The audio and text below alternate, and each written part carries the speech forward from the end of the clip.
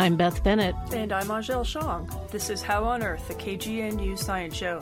Today is Tuesday, January 21st, 2020. Coming up, we have Brenda Akwurzel in the studio today. Brenda is the Director of Climate Science for the Union of Concerned Scientists. She was in Denver for last week's Air Quality and Climate Conference, a panel discussion on public health impacts of climate change.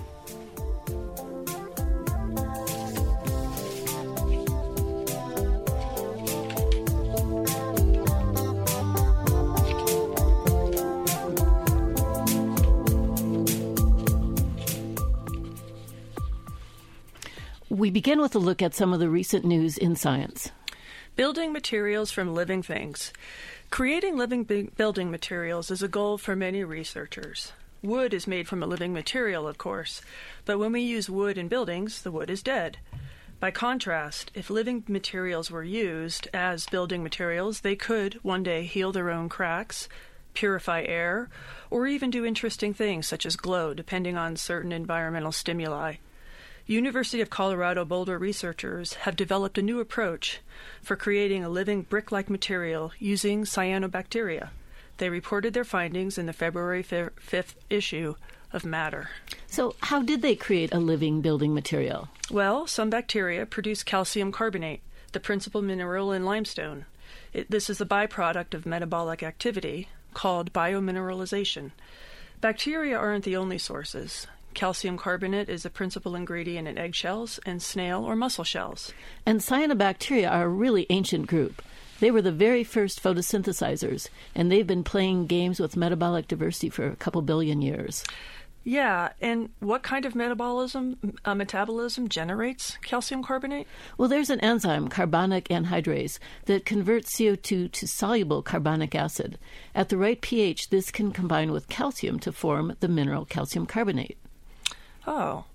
Okay, well, biomineralization has attracted the attention of scientists who want to use this to create load-bearing building materials.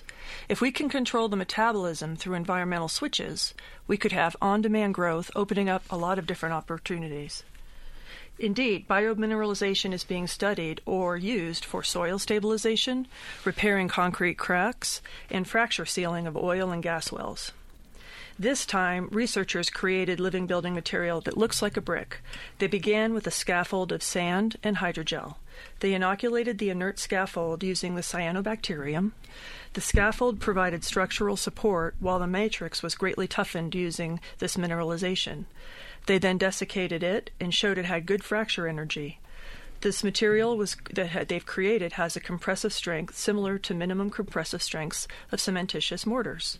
They also worked out the temperatures and humidities when the material had self-healing properties. Well, parasites may not be so useful, but they are fascinating creatures, especially the ones with really complicated life cycles.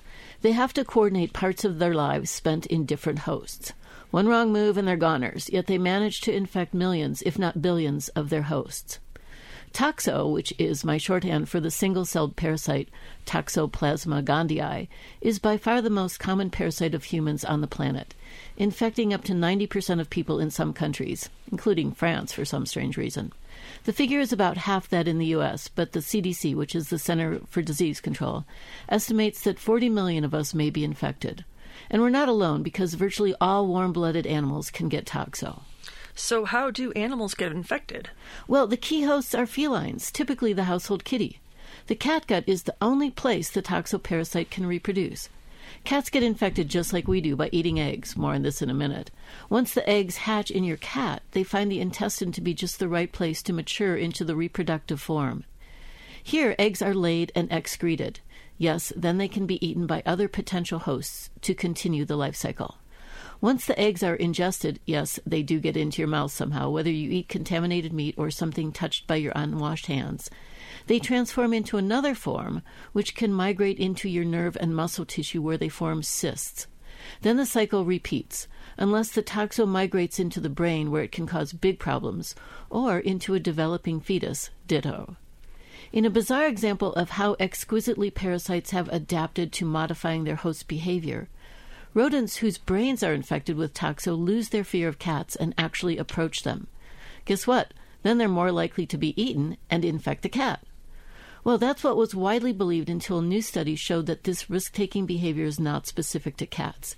Instead, the parasite simply makes mice more eager to explore and less fearful of any species that might gobble them up. And this study was published last week in Cell Reports. Well, since humans can get infected with Toxo too, are people affected this way? Intriguingly, Toxo in human brains may have similar effects. Some research has linked Toxo infections to schizophrenia and other mental illness, while other studies have shown a correlation between Toxo infection and risk-taking behavior, which includes entrepreneurial efforts. Oh, overall, that doesn't sound too good. One more reason to always wash your hands before you eat, I guess. If you're looking for a show... Me breathless. Come on.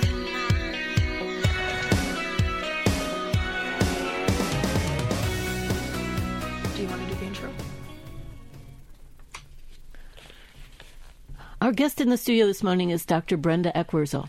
Brenda is a senior climate scientist and the director of climate science for the Climate and Energy Program at the Union of Concerned Scientists. She's in the Denver and Boulder area for the Air Quality and Climate Conference, or she was for that conference, and she'll be telling us about the conference as well as her role with UCS. She has many roles, including researching the influence of major carbon producers on rising global average temperatures and sea level. Thanks, Brenda, for taking time out of your busy schedule to meet with us at How on Earth at KGNU. Thank you so much. It's good to be here. So first, Brenda, please tell us about the Union of Concerned Scientists. Where is it located, and what is the organization's mission? Sure. It was founded by over 50 years ago by MIT scientists and students. So our headquarters is in Cambridge, Massachusetts. We also have offices around the country, and I'm in the D.C. office. And we essentially combine technical analyses with effective advocacy to create innovative practical solutions for what we're striving for is a healthy and safe and sustainable future. That's one of our main missions. Well, your recent work at UCS is really interesting. It's focused on taking the emissions that other people have tracked very carefully and then determining what are these consequences, what happens when we have elevated CO2 in the atmosphere. Can you talk a little bit more about that? Sure. It really, I'm indebted to Rick Heady, who lives up in Snowmass, Colorado, and his great work for years. He looked at company self-reports, Statoil. He went to China. He went to Norway. He went all over the world, looked at companies, and he figured out an annual sale of the products of fossil fuels and cement manufacture between 1854 to present. And that work allowed us to understand annual emissions of carbon dioxide and methane into the atmosphere. And I worked with colleagues at Oxford University using a well-established climate model to basically tie that back to the Rick Heady's specific companies, around 90, and now they're about 88 with mergers, looking at global sea level rise, ocean acidification, and global warming, global mean surface temperature. So Rick went to the companies themselves to get these data and then came to these conclusions about how much each company contributed to emissions? Yeah, he what he did was basically, it's really important. It's right at the source. And people keep track when you sell something for money. And so we know how much bituminous coal or anthracite or natural gas, how much was extracted and sold for energy use or cement manufacture. And so once we have those emissions, we can put it in a climate model and figure out the consequences. I see. We all know that we need to reduce these carbon emissions to avoid the worst climate scenarios. Who bears the cost for the climate damages or the adaptation costs? Right now, the United Nations Framework Convention on Climate Change, they've come together with the Paris Agreement, and people understand that different country emissions are contributing to the problem. So through that model, the countries put their chips on the table. How do we reduce our own emissions? Yet at the same time, with Rick Heady's work and others, we say that's downstream emissions with the UN. Let's go right at the source, and when you extract it and sell it and you know it's going to be sold for energy use, we could calculate how much that would contribute to consequences. So some people are saying, wait a minute, that also is another way to track. So these are two different ways of tracking. And right now, taxpayers bear the brunt of responsibility for reducing emissions at the country level, state level, local. And a lot of places like Boulder County, Boulder Municipality, Boulder are doing that, and San Miguel County. but they are at the front lines of saying, wait a minute, even if we do our job to reduce emissions, we still are dealing with the consequences of wildfires. We're dealing with the consequences of changing river patterns. We're the changing forest ecosystems. And these consequences mean that people's lives and property are at risk when an intense rainstorm happens and a very devastating flood and other types of consequences from wildfire. How will we pay for that? Some of these overwhelm county budgets if they're extreme events, which we expect with this level of climate change we already have today. So this is the classic externality where the consequences are generated by a profit-generating company, but the costs are borne by the public. So it sounds like there's a gradual shift in policy that will maybe assign some of these costs to the companies that are generating the emissions. It's really groundbreaking. There are lawsuits actually with San Miguel County and the municipality of Boulder and Boulder County are saying we need just a tiny bit to help of the global profits of fossil fuel companies to help us adapt. And that is something that people are paying attention to. As a scientist, we can calculate percent contributions, but that's only part of the story. And so what the lawsuits look is, and the dialogue is looking at, wait a minute, since the 1960s, science historians have told us that companies knew that if they sold this product for energy use, it would harm the climate. And then what were the choices that were made by companies, and what were the ability of governments and people to really, who don't necessarily have this knowledge that's as well known as today. What do we do? And what do we do with that history? And what do we do going forward, perhaps more importantly? What is it about that Colorado's doing that puts us on the map? Because you're here from D.C. and we have our own battles to fight here, mostly with the floods and the fires. The ocean acidification doesn't hit us as hard. But what is it that Colorado efforts what is it about Colorado efforts that have attracted your attention and brought you here? What's fascinating is there are many other municipalities and counties around the country have also decided to say, hey, we need help from the fossil fuel industry to deal with the adaptation. Even if we reduce our emissions and get to zero carbon, sustainable energy use for our communities, we're still going to have to deal with adaptation and loss and damage. We already are dealing with that, and we know more is going to be baked in. Well, those tend to be sea level rise cases, or tend to be a livelihood that may be shut down, such as fishermen in the Pacific coast that are fishing for domoic crabs that are dealing with warmer ocean waters and get domoic acid, which is a neurotoxin, so you can't eat it. You have to monitor. So what's new is that Boulder County, Boulder Municipality, and San Miguel County are looking at these inland impacts that are specific to Colorado. And so that is something that a lot of people are paying attention to. And there was recently a decision to say it should not be in federal court, but it should be, because these are local damages, it should be through the Colorado court system. And so some of the, we're a science-based nonprofit, but we have colleagues who are working, who are more paying attention to the legal sides of this. And they say that this is going to be going through the court system, and maybe we may hear some decisions in the spring or summer. Now, have any of these other court cases on the coast, have they actually gone through court, or are they still in the process of litigation? They're still in the process. So this particular, you might get to discovery soon if there's a decision in the spring. We may or may not have discovery of information. And so that's, I think, I'm not a lawyer, so what my colleagues are telling me that this is pretty, the timing of what's going on in Colorado is pretty exciting from their standpoint. Yeah, it definitely is. And if you're just joining us on air, we're speaking with Dr. Brenda Eckwurzel. She's the Director of Climate Science for the Union of Concerned Scientists. We've been talking about some of her findings on air quality and climate change. So let's continue with talking about the Colorado implications, because I think our listeners are really interested in this. So especially floods and wildfires. We've experienced both of those in Boulder County, and the state as a whole is at risk. Sure. So I had the privilege of being a co-author of the Fourth National Climate Assessment that was released recently. And what you'll find in there is to show that as scientists, the scientific community have been looking at, for example, the cumulative area of wildfire acres burned in the western United States. And from 1985 to the year 2015, there's a graph in there that shows that in 2015, so this is the cumulative areas burned, that half of those acres burned by the year 2015 would not have burned were it not for this level of climate change. Well, that's a lot. The other attribution statement that's in there that I think are of interest to Coloradans is really the privilege of being in the source region, the watershed, the snowpack, the forest ecosystems, and the upper Colorado River Basin. The Colorado River flows to the southwest. Between the year 2000 and recently, the reduction in flow of about 17 to 50% of that flow would be attributed to the climate change. In other words, authors such as Brad Udall and Jonathan Overpack kind of call it a hot drought river.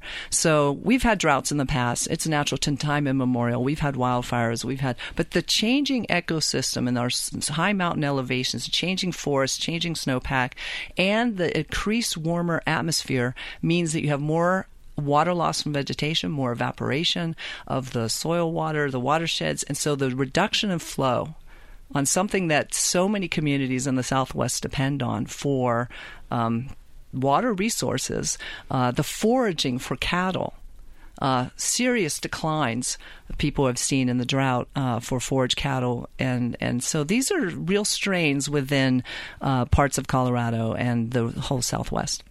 So one thing we've talked about before on the program is the improvement in the models that allow us to assign probability and in fact, almost certainty to some of these climate emissions with respect to specific incidents like storms or fires. But still, there's a big range in terms of the values that you were assigning. Can you talk a little bit about what those sources of uncertainty are that lead you to say, well, that it's between 17 and 50%? Sure. I would say the attribution is strongest for, say, ocean acidification and global mean surface temperature. But when you're starting to talk about a specific extreme event like a Hurricane Harvey, you have to run lots and lots of models. And the more models you run, you can get a much finer resolution. But those cost money. So it's a trade-off between how often we run these models and how precise they are. But the point is, scientists can figure out that basically the primary cause is fossil fuel use. And no matter how you slice it and however these percentages change, that's important. But some things like extreme heat and the combining influences, for example, with coral reefs, you have warmer oceans and you have ocean acidification. It's going to be interesting for philosophers. We could calculate them separately, but in a way, these combined impacts, sometimes it would be, for example, for an extreme heat wave, you could get into the realm where you have an extreme heat wave in Europe that would not have been possible. So you start getting into very high percentages of accountability. So in other words, if you're in the normal range of what would happen since in the pre-industrial or earlier time, but now you get something that would not have been possible, that's much higher responsibility. So, contribution. I shouldn't use the word responsibility. So these lawsuits are one way to implement policy change. Are there other tactics that people are taking? Of course, everyone is looking for ways to reduce emissions as rapidly as possible. And one of the conferences we were participating in was a conference up at Western University up in Gunnison. And they were spending the day trying to figure out how can we reduce our emissions in this region and this county. And people were getting down to brass tacks. How can we electrify our transportation system? Because in general, if you electrify end uses and you clean up the energy supply, you go a long way towards the two top contributors to global warming in the United States is our transportation and our electricity supply. So that's really happening. Yeah, people were rolling up their sleeves. There were people from Park City and getting it back, sharing information. Well, electrical supply in Colorado is always challenging because we derive most of our electricity from coal-fired plants. So we are working to change that, but that'll be interesting to see how that evolves in the future. Yes, that is. For example, we've done analysis at UCS, Union Concerned Scientists, where we say if you were driving an electric car in some parts of the country, it would be worse than if you had a gasoline-powered car, because the electric supply, if it was primarily, say, 90-95% coal-fired power, it's worse than if it were natural gas with combined heat, or especially if it's renewable. So that we're moving towards, as we clean up the electric supply, the electrification of end use. But it's really important to get those early adopters, because you need to build up the infrastructure, you need to prove the concepts, and so that's really, really important. And there's some leaders. I've been seeing a lot of nice electric cars, and they're zippy, running around up in the mountains and handling the snow, and also down here in the valley. Yeah, they're fun to drive. They are zippy. Yeah, and Jill's been driving me around in one. So can you talk about the work that you did recently in Telluride? Sure. Well, what we were doing was sharing some of the latest science. We also were involved with some research with some regional coalition partners, and it was looking at the changing Rocky Mountain forests. So, unfortunately, what we see is if we were to do mid-emissions strategy, if we were to reduce emissions a moderate amount, a lot of the fire risk up in the high mountain forest is quite high. So it would be a really almost very big change in the lower elevations, the lodgepole pine, different species, but also the Engelmann spruce and some higher elevation trees. You start seeing this big shift in the region, the southern Rocky Mountain ranges in northern New Mexico and Colorado, where you start losing a lot of the species that we know and love and cherish, and they're really remnant in the more northern latitude of the Rocky Mountains. So that we could avoid that if we were to really radically get on the train and over this decade make decisions and get away from high emission sources. And so that's saving the cherished landscape. That also affects snowpack, because whether you have a canopy that is a robust forest versus if it was a wildfire, and you have it changes when the spring snowmelt happens, the timing, the warmer air. And we did share also that Colorado high elevation communities, so recent research by my colleague Dahl and others at the Union Concerned Scientists and peer-reviewed publication and a report basically showed that low elevation communities are going to be experiencing extreme heat. And I'll share the numbers for Boulder. Okay. Yeah. So historically, Boulder had, and this is days above 90 degrees Fahrenheit heat index. So that has implications. If you're an outdoor worker, you start suffering at 90. You have to do compensation measures to protect your health. So historically, Boulder's, it's only a few days. It's about 4 days on average between 1971 and 2000. If we continue on our current path, which is a high emissions pathway, we do little action, by mid-century, those numbers jump to about 37 days per year over 90 degrees Fahrenheit. Now, that's a different Boulder. That's over a month. These wouldn't necessarily be consecutive over the summer, but some of them would be. And so that means you have to adapt, anyone who is outside. And if you're exercising, you have to pay attention on those days. Then by late century, that would jump up to 75 days in Boulder, Colorado, at this elevation. Over 90 degrees Fahrenheit feels like temperature. If, however, we were to do a aggressive action with bold action, we could, by the end of the century, we could limit it to 29 degrees Fahrenheit. 29 days at up above 90 degrees Fahrenheit feels like temperature. And that's the issue with climate change. Through historic emissions, we've already baked in that, and if we do the Paris Agreement, which is a heavy lift, we would still jump from 4 days to 29 degrees. And that's the point, is even if we reduce our emissions and get to sustainable zero, we're going to have to adapt.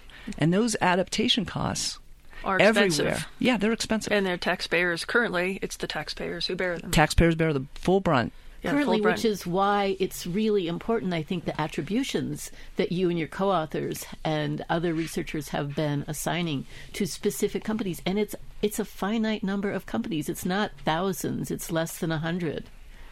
that are principally responsible for the emissions. Yeah. So with increasing temperature, you have increased evaporation, and then you have some increased precipitation in some areas. But does that happen? Where does that happen? Does Colorado get any of the increased precipitation from the increased evaporation, or does that go elsewhere? Yes. What we see is with the contiguous United States, all areas in the contiguous United States, when it rains, it's more likely to be a more intense rain. Even the Southwest, it's not as much. The areas, the Northeast and Midwest, get much higher percent volume increase in the intense rains. However, like the Boulder flood is an example of really interesting combination of atmospheric dynamics that are setting up. You get flows from the warm Gulf of Mexico. You're getting flows from the Pacific Northwest. You have many different precipitation choices. And I think what's challenging is that we have to pay attention to the weather forecasts even more and understand these dynamics. You have sometimes cold blasts from the Arctic that are coming down, a changing jet stream, and you have precipitation sources from sometimes the North American monsoon might reach up here. Sometimes you get cold blasts from the Pacific Northwest, pineapple coming down. When that jet stream is bringing convective energy, you might have great snow years. And then other years, that jet stream might shift further east and miss Colorado. So how does the ski industry adapt to some years are going to be, wow, everyone's coming, and other years, we can't even get enough snow for cross-country skiing and really long trails, and you have to make snow, and maybe it's too warm and things like that. And so that swing is much more difficult to adjust a business model, and adapting the business models for multiple different types of weather and different ways to play in the mountains and enjoy the outdoors are adaptation costs. Yeah, so not only is there uncertainty in climate change and the models, but also our behavior is going to be really uncertain. Well, unfortunately, we're out of time, so I will link to your website, the UCS website, and some of the links to papers for interested listeners.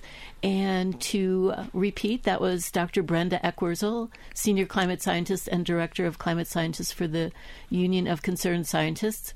She was in town for the Air Quality and Climate panel that took place in Denver last Thursday, and we spoke about the conference as well as her role with the UCS. Oh, thank you for coming. Thank you, both of you. Thank you.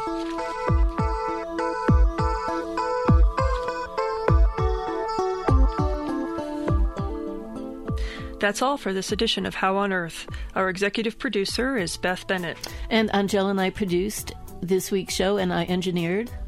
Our theme music was written and produced by Josh Cutler.